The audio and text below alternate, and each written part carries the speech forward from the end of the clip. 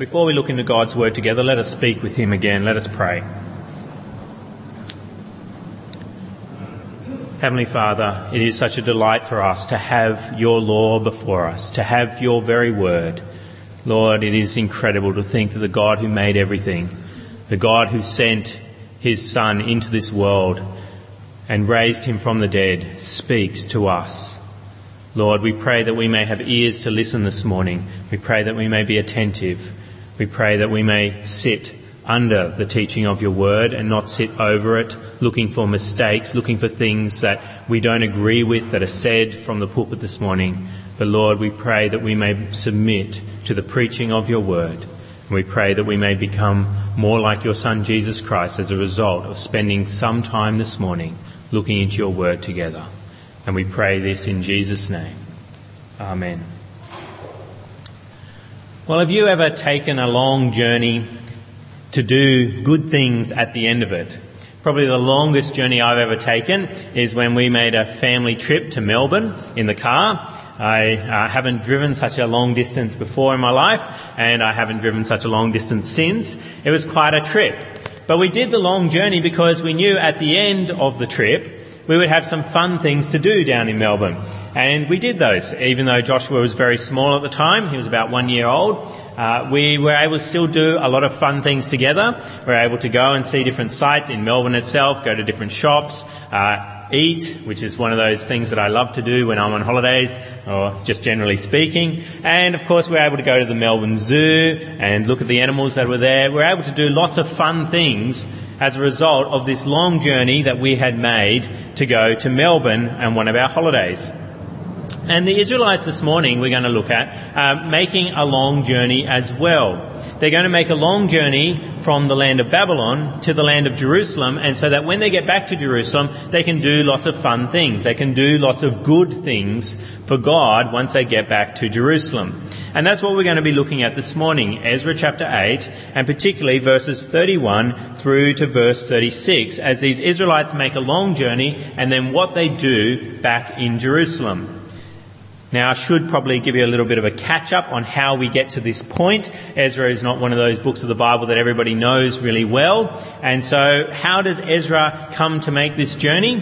How is Ezra actually in the land of Babylon and needing to get back to Jerusalem?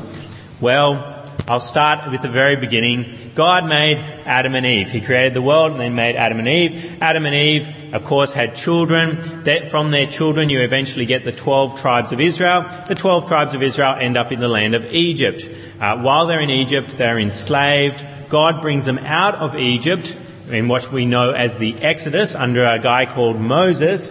They end up travelling around in the desert for a bit, but then going to the Promised Land. They live in the Promised Land for a time, but they sadly sin a lot. And as a result of their sin, God ends up taking them in exile from the land of Israel to the land of Babylon.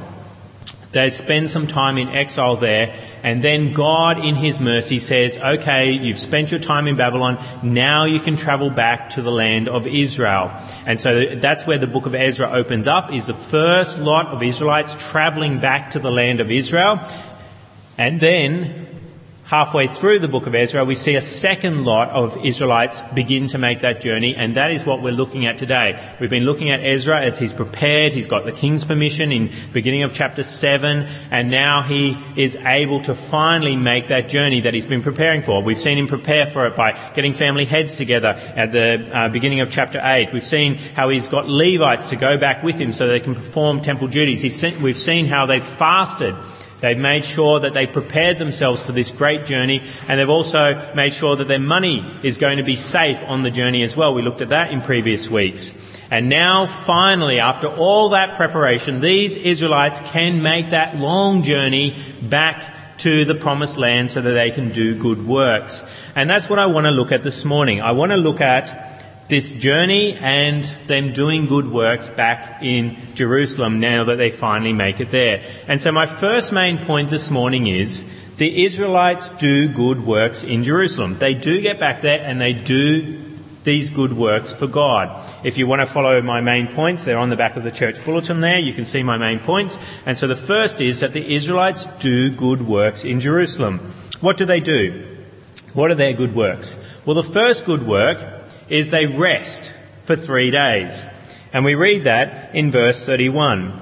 On the 12th day of the first month, we set out from the harbour canal to go to Jerusalem.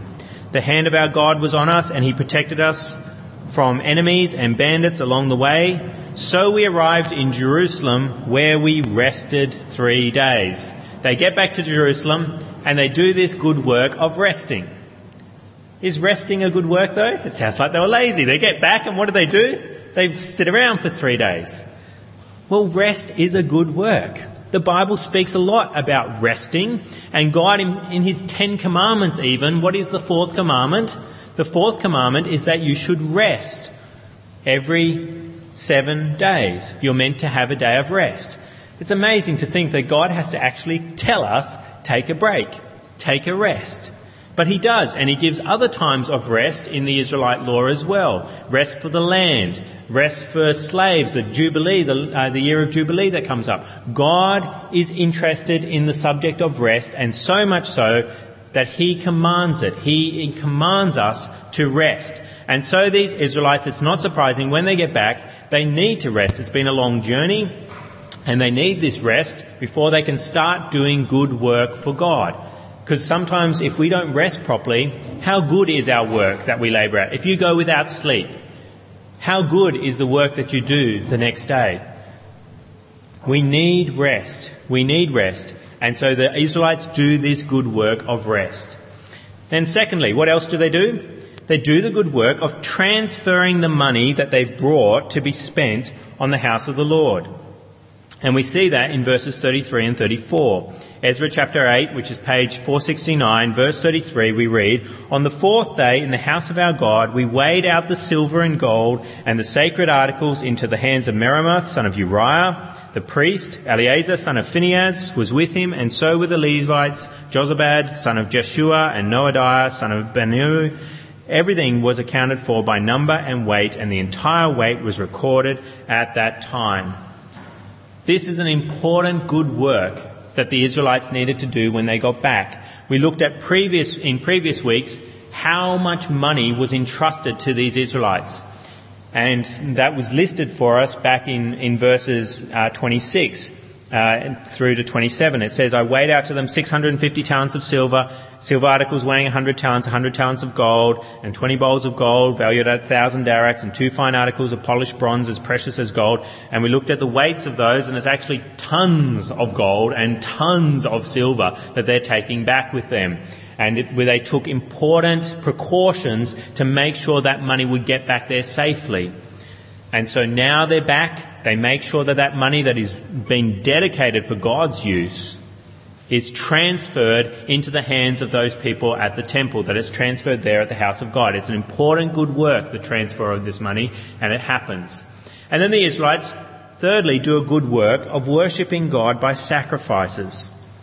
Verse 35, Then the exiles who had returned from captivity sacrificed burnt offerings to the God of Israel, 12 bulls for all Israel, 96 rams, 77 male lambs, and as a sin offering, 12 male goats. All this was a burnt offering to the Lord.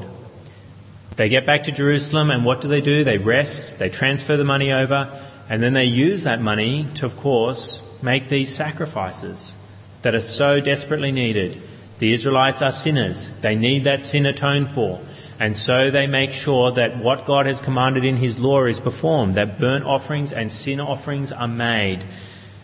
And so they do that once they get back to Jerusalem. And then the fourth thing that they do is they deliver the king's orders. Remember King Artaxerxes, who we saw many weeks ago, and his favour that he showed to the Israelites in letting them go back? Well, he ordered the governors back in the land to support the Israelites. He did that wonderful thing of saying, look after these guys. And so the Israelites have this paper, they have this document, this order from God, and they take it to deliver it to the governors in the land. And so we read in verse 36, the fourth good work that they do. They also delivered the king's orders to the royal satraps and the governors of Trans-Euphrates, who then gave assistance to the people and to the house of God. So they make sure that that document gets handed over to those who are in power back in the land in the Trans-Euphrates, and so that they then get that support that the king has ordered will happen. So we see here these Israelites do these 4 things. Now, how are the Israelites able to do these things? How is it possible for them to do these good works that God has commanded them to do? How is it possible for them to do these good works back in the land of Israel? Well, that brings me to my second main point this morning. The Israelites do good works in Jerusalem because of God's protection. The only way these Israelites are able to do any of these things is because God has protected them. And we see that in verse 31. We may have skipped over it as we read quickly before. You may not have even noticed it. What does verse 31 say? On the 12th day of the first month, we set out from the harbour canal to go to Jerusalem. The hand of our God was on us, and he protected us from enemies and bandits along the way. Why are they able to get back to Jerusalem?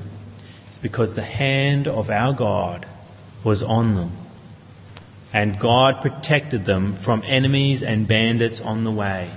It is a miracle that these Israelites were able to leave the land of Babylon and return to Jerusalem and do those good works there. It's easy to just think, it was like me taking a family trip to Melbourne, that it was all in my own power that I did that. But it was a sheer miracle that these Israelites were allowed to go back. Firstly, when we don't even consider the actual journey itself, it's a miracle that they're able to go back. They were prisoners of war. They were taken to Babylon, not because they chose to go on a family trip to Babylon, because they were bored of Jerusalem. No, they were captives. They were enslaved again. And so, for them to be able to return means that people high up have to say, yeah, it's okay for you to go. And we've seen God bless them by giving kings like Cyrus and Artaxerxes the desire in their hearts to let them go back. But then we see that the Israelites themselves, they get permission, but they've kind of gotten used to living in the land of Babylon. And they don't want to go back. They like it there. They're prospering well. And if they go back, it's a long trip, and who knows what it'll be like, the living conditions back in the land of Israel. And so even within their own hearts, there's resistance to returning. And we see Ezra had to counter that resistance with the Levites. He needed Levites to return. And so we see resistance even amongst the Israelites to going back. It's a miracle that the king said you can go. It's a miracle that even any Israelites wanted to go at all. But then it's a miracle that they make it on that journey back. It's not a simple trip that they are making. It's a very hard trip they're making back from Babylon to the land of Israel. It's a long distance. It's about 1,500 kilometres. That's much further than my trip to Melbourne, which I thought was a long journey. And it's a long distance at the best of times, even with, car travel, like I travelled to Melbourne. But this is on foot. It's a long distance even today, but it's an even longer distance when you think that you had to walk 1,500 kilometres. It's a long distance to travel. It's a difficult trip to make with a large body of people. Getting people organised to go anywhere, a group of people, is hard. Hard work. Getting the family organised and let's go. Why are you late to things? It's because you may have extra people to try and organise to get to go to something. And this is a large body of people that is actually returning. And we've got to remember, it's not just a large body of people. There are people who are in this large body who are returning who aren't all that suited to long, hard, slogging journey. This includes children and elderly people that are going back to the land of Israel. Whole families are returning. It would be hard work making this trip. It's a miracle that they can make it back there in one piece with all the people that are going and the types of people that are going. And it's people who are not accustomed to travelling. It's all very well for nomadic sorts of people to make long distances, long travelling journeys like the Aborigines in Australia or gypsies that travel around on a regular basis. But these are people who have been living in one spot for a long time. And now they're going to make this long trip. It's also a difficult journey to make because they don't have military strength to support them. It's one of the points that Ezra knows about, that he doesn't have the king of Babylon military support in going back with him. And so the military are very handy to have around, not just in protecting you from enemies that might attack you, but you see that whenever times of disaster happen, who gets called in? It's those soldiers, not to attack people, but to put sandbags down, to block floods, to build bridges, to do those things that are labour intensive. And if soldiers had been going with them, those soldiers would have been carrying some stuff, I'm sure, as well. They would have been helping with the baggage. They would have been helping carry little kids that might need carrying. They would have been very helpful, but the Israelites don't have that military support. And it's through a very difficult area. It's not like they're going along an area that has lots of pit stops along the way, lots of places to refresh them. They're going along a desert. This is a difficult trip for them to make. It's a desert journey. That means that there's scarcity of food and also particularly water. And these are people who are doing labour-intensive walking. They need water, and they're making this difficult journey. They're also making it in bandit territory. It's not that they were somehow paranoid that they might get attacked. This is an area that they're going to be travelling along where people will attack them. And that they can just disappear into the desert. And it's a journey that's going with a large amount of treasure, that they'll be a target for bandits. It's not like, when someone tries to rob you and you've actually got nothing really on you, and so it's not much of an experience, and so people don't really target you. Well, that's the opposite here. They've got tons of gold and silver. They are a real target, and so bandits would be interested in what they're up to. And also, it's a long time that they travel for. It's a long journey, which means a long time. They travel for 4 months. This gives lots of opportunity for bandits to come along, for thieves to come and attack them and to plan their attack upon these Israelites. So it is a sheer miracle that these Israelites make it back from the land of Babylon to the land of Israel in one piece. Really, this is termed a new Exodus. This is a new Exodus. The first Exodus is coming out of slavery in Egypt. This is the second Exodus of coming out of slavery in Babylon, where they were captives, to the land of Israel. And it is accompanied by a miracle. It's not the miracles in the sense that Moses did miracles of plagues and the different miracles of manna and water from rocks in the desert and dividing the Red Sea, but it is a miracle in itself as well. We just cannot overlook this fact that they made it back safely so they could do good works in Jerusalem. Is a miracle. It is indeed a new Exodus accompanied by a great miracle. And why is it possible then? It's because of the hand of God was on them and protected them. That is the only reason these Israelites can make it back. That massive journey with that large number of people, with that large amount of cash, it is a miracle that they made it back, and it is only because of God's protection. So what is the lesson for us from this? What can we learn from these Israelites and their second Exodus? Well, my third main point this morning is that Christians do similar good works. We are like the Israelites in many ways.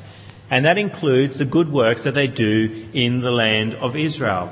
Firstly, Christians do the good work of resting easy, of taking time out of your busy labours to rest.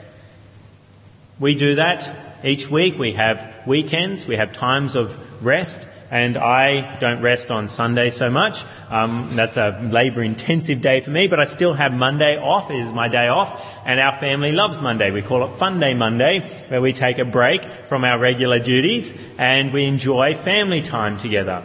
We take that time off. We need the rest. We know God encourages rest, and so we do that work. But we also have rest in other ways as Christians, not just in physical rest, but we also have rest with God.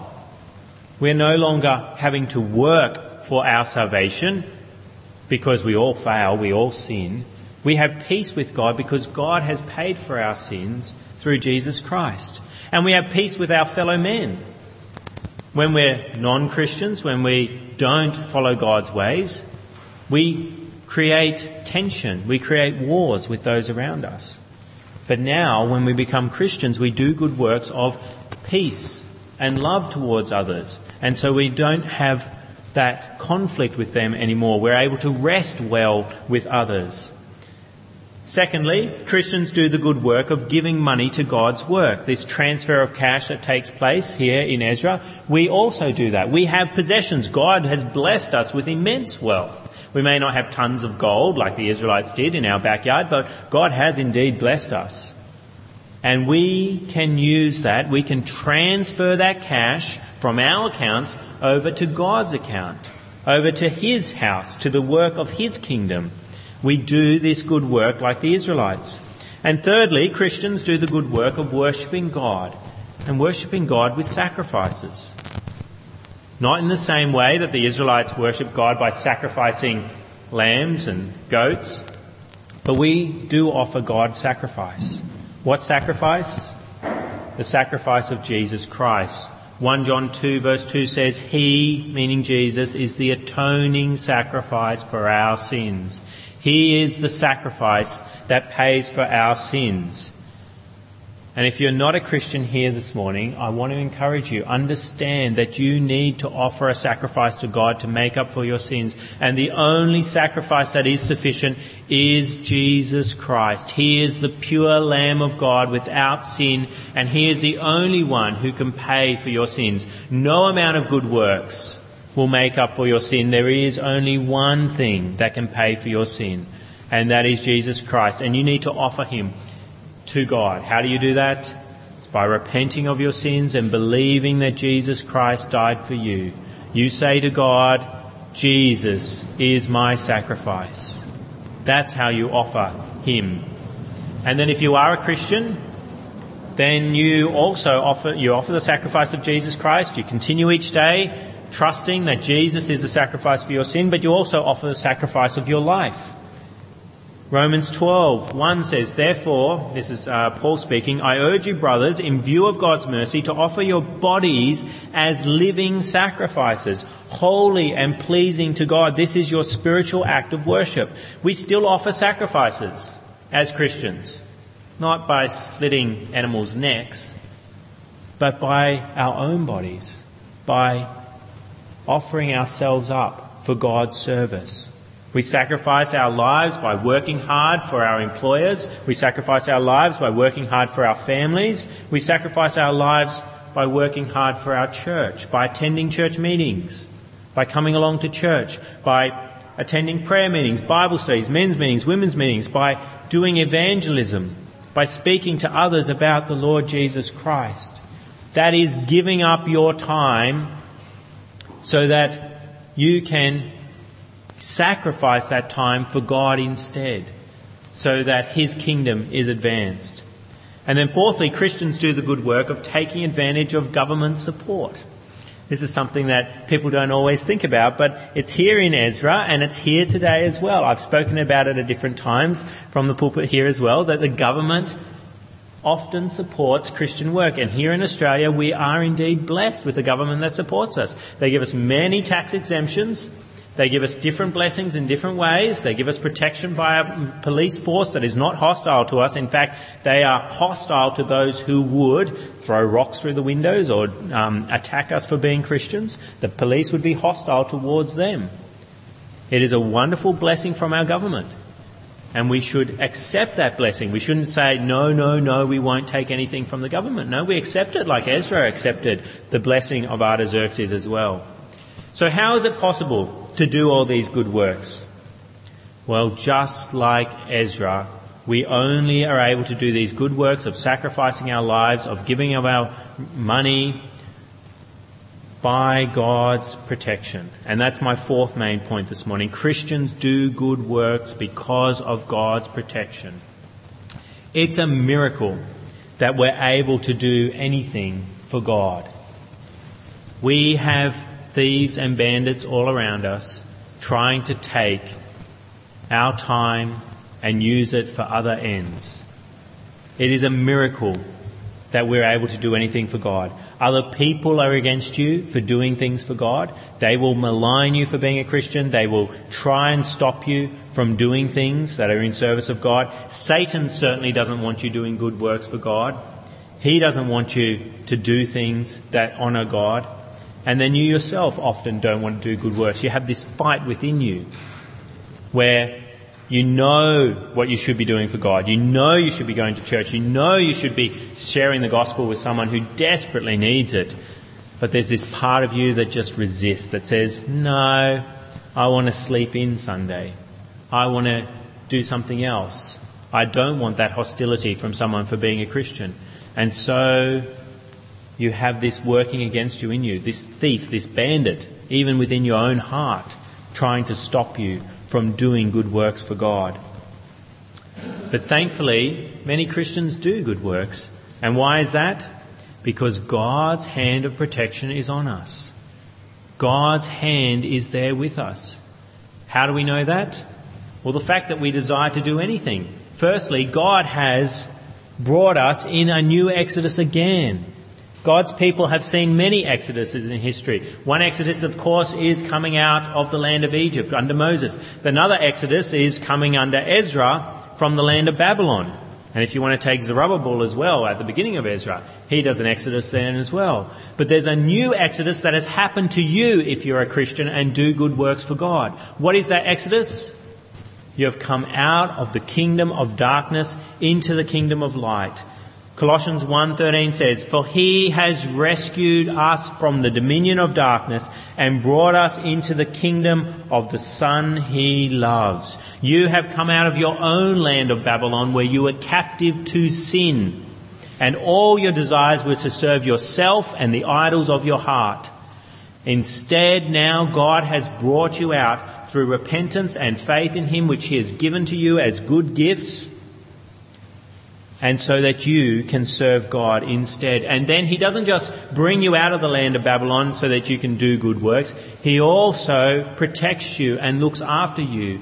He protects you from sin that would so easily entangle you as you continue to try and live a Christian life.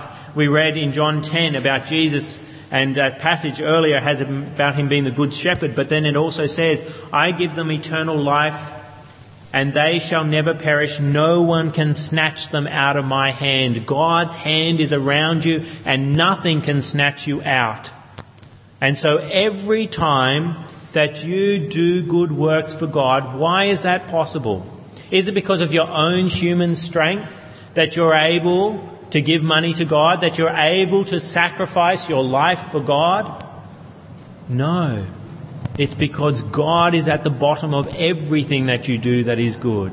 It is only because of what is described in verse 31 about Ezra. The hand of our God was on us, and he protected us from enemies and bandits along the way. You're on a long journey as well. A hard, difficult journey to heaven, where people are against you all around you. And whenever you do a good work for God, it's only because he has brought you to that point. He has protected you through the work of Jesus Christ at the cross, that he has atoned for your sins and continues to protect you. And so when we read a passage like this where we see the hand of God's protection, we should thank God just like these Israelites were thanking God for bringing them out of the land of Babylon. We should know that anything we do for God is not because of us, but because of God and his grace and his mercy showered upon sinful creatures like us. Do you thank God every time you see God working in your life? Or do you think that it's you working in your life, doing great things for God, and that God should be thanking you for doing so much for him? No, it's the other way around. It should be you thanking God for using a sinful creature like you to advance his kingdom. And then when we encounter a passage like this, we shouldn't just be brought to thankfulness, we should also be brought to prayer. Firstly, prayer for people around us who do not share God's protection to the same blessing that we do here in Australia. Do you realise how blessed you are that God has protected you in so many ways here in Australia, particularly when it just comes to this instance of getting support from governments? That you have brothers and sisters in Christ around the world right now who don't just have governments that are going to give them tax-free exemption, but governments that actually attack them for being Christians. Why is that happening? Well, God in his wisdom has chosen not to protect them from governments in that way. But he does encourage you to pray that he may protect those people. Pray for brothers and sisters around the world who are not protected by God's hand, because it is only by God's mercy, God's grace, that they will be protected in the future like we are here in Australia. And then thirdly, what else can you do in response to knowing that God's hand of protection is on you? You can thank God, you can pray for other people, you can also pray for yourself. You look at your life, do you see yourself sacrificing your life? Are you indeed a living sacrifice to God? Or are there parts of your life that are still sacrificed to yourself, to your own evil inclinations? I think all of us in this room have to admit that we are not the living sacrifices that we should be. And why is that? Because God's hand and his protection is not on us as we should want it to be. And so we should come to God and ask for him through Jesus Christ for more mercy. He has indeed been so merciful to us already, and we should thank him for that. But that shouldn't stop us from getting up the courage to ask him for more. God is indeed a merciful and gracious God, and he loves to hear his children begging him for mercy. And so I encourage you, when you see a passage like this that talks about God's hand of protection, don't just thank him for the protection he has given you, but ask for more as you see how sinful you still are and how much you still need God's hand of protection to bring you to do good things to advance his kingdom. So let us pray with our God now. Heavenly Father, we do indeed thank you this morning for your loving hand of protection that you have blessed so many people in this room with, that you have brought us out of the kingdom of darkness into the kingdom of light. And Lord, this is such a wonderful thing, that you granted us repentance and faith in Jesus Christ, and that you continue to protect us, that every day your hand is around us and no one can snatch us out of that hand. And then in this hand of protection that you surround us with, we're able to do things for yourself. Lord, we do at this time pray for brothers and sisters who do not experience the hand of protection that we experience here in Australia. We pray for brothers and sisters who have governments who are hostile towards them. We pray particularly for brothers and sisters who may even be in prison, in state prisons right at this moment, for being believers in the Lord Jesus Christ. Lord, we pray that you may show them grace. We pray that your hand of protection may be upon them. We pray that you may turn governments to be favourable to your people. And Lord, we do also pray that you may continue to protect us in our lives. May you keep away the sinful desires of our own hearts. It is so horrible to think that ourselves are against the Holy Spirit within us. Lord, we pray that this may not be. We pray that you may protect us from sinful desires and temptations.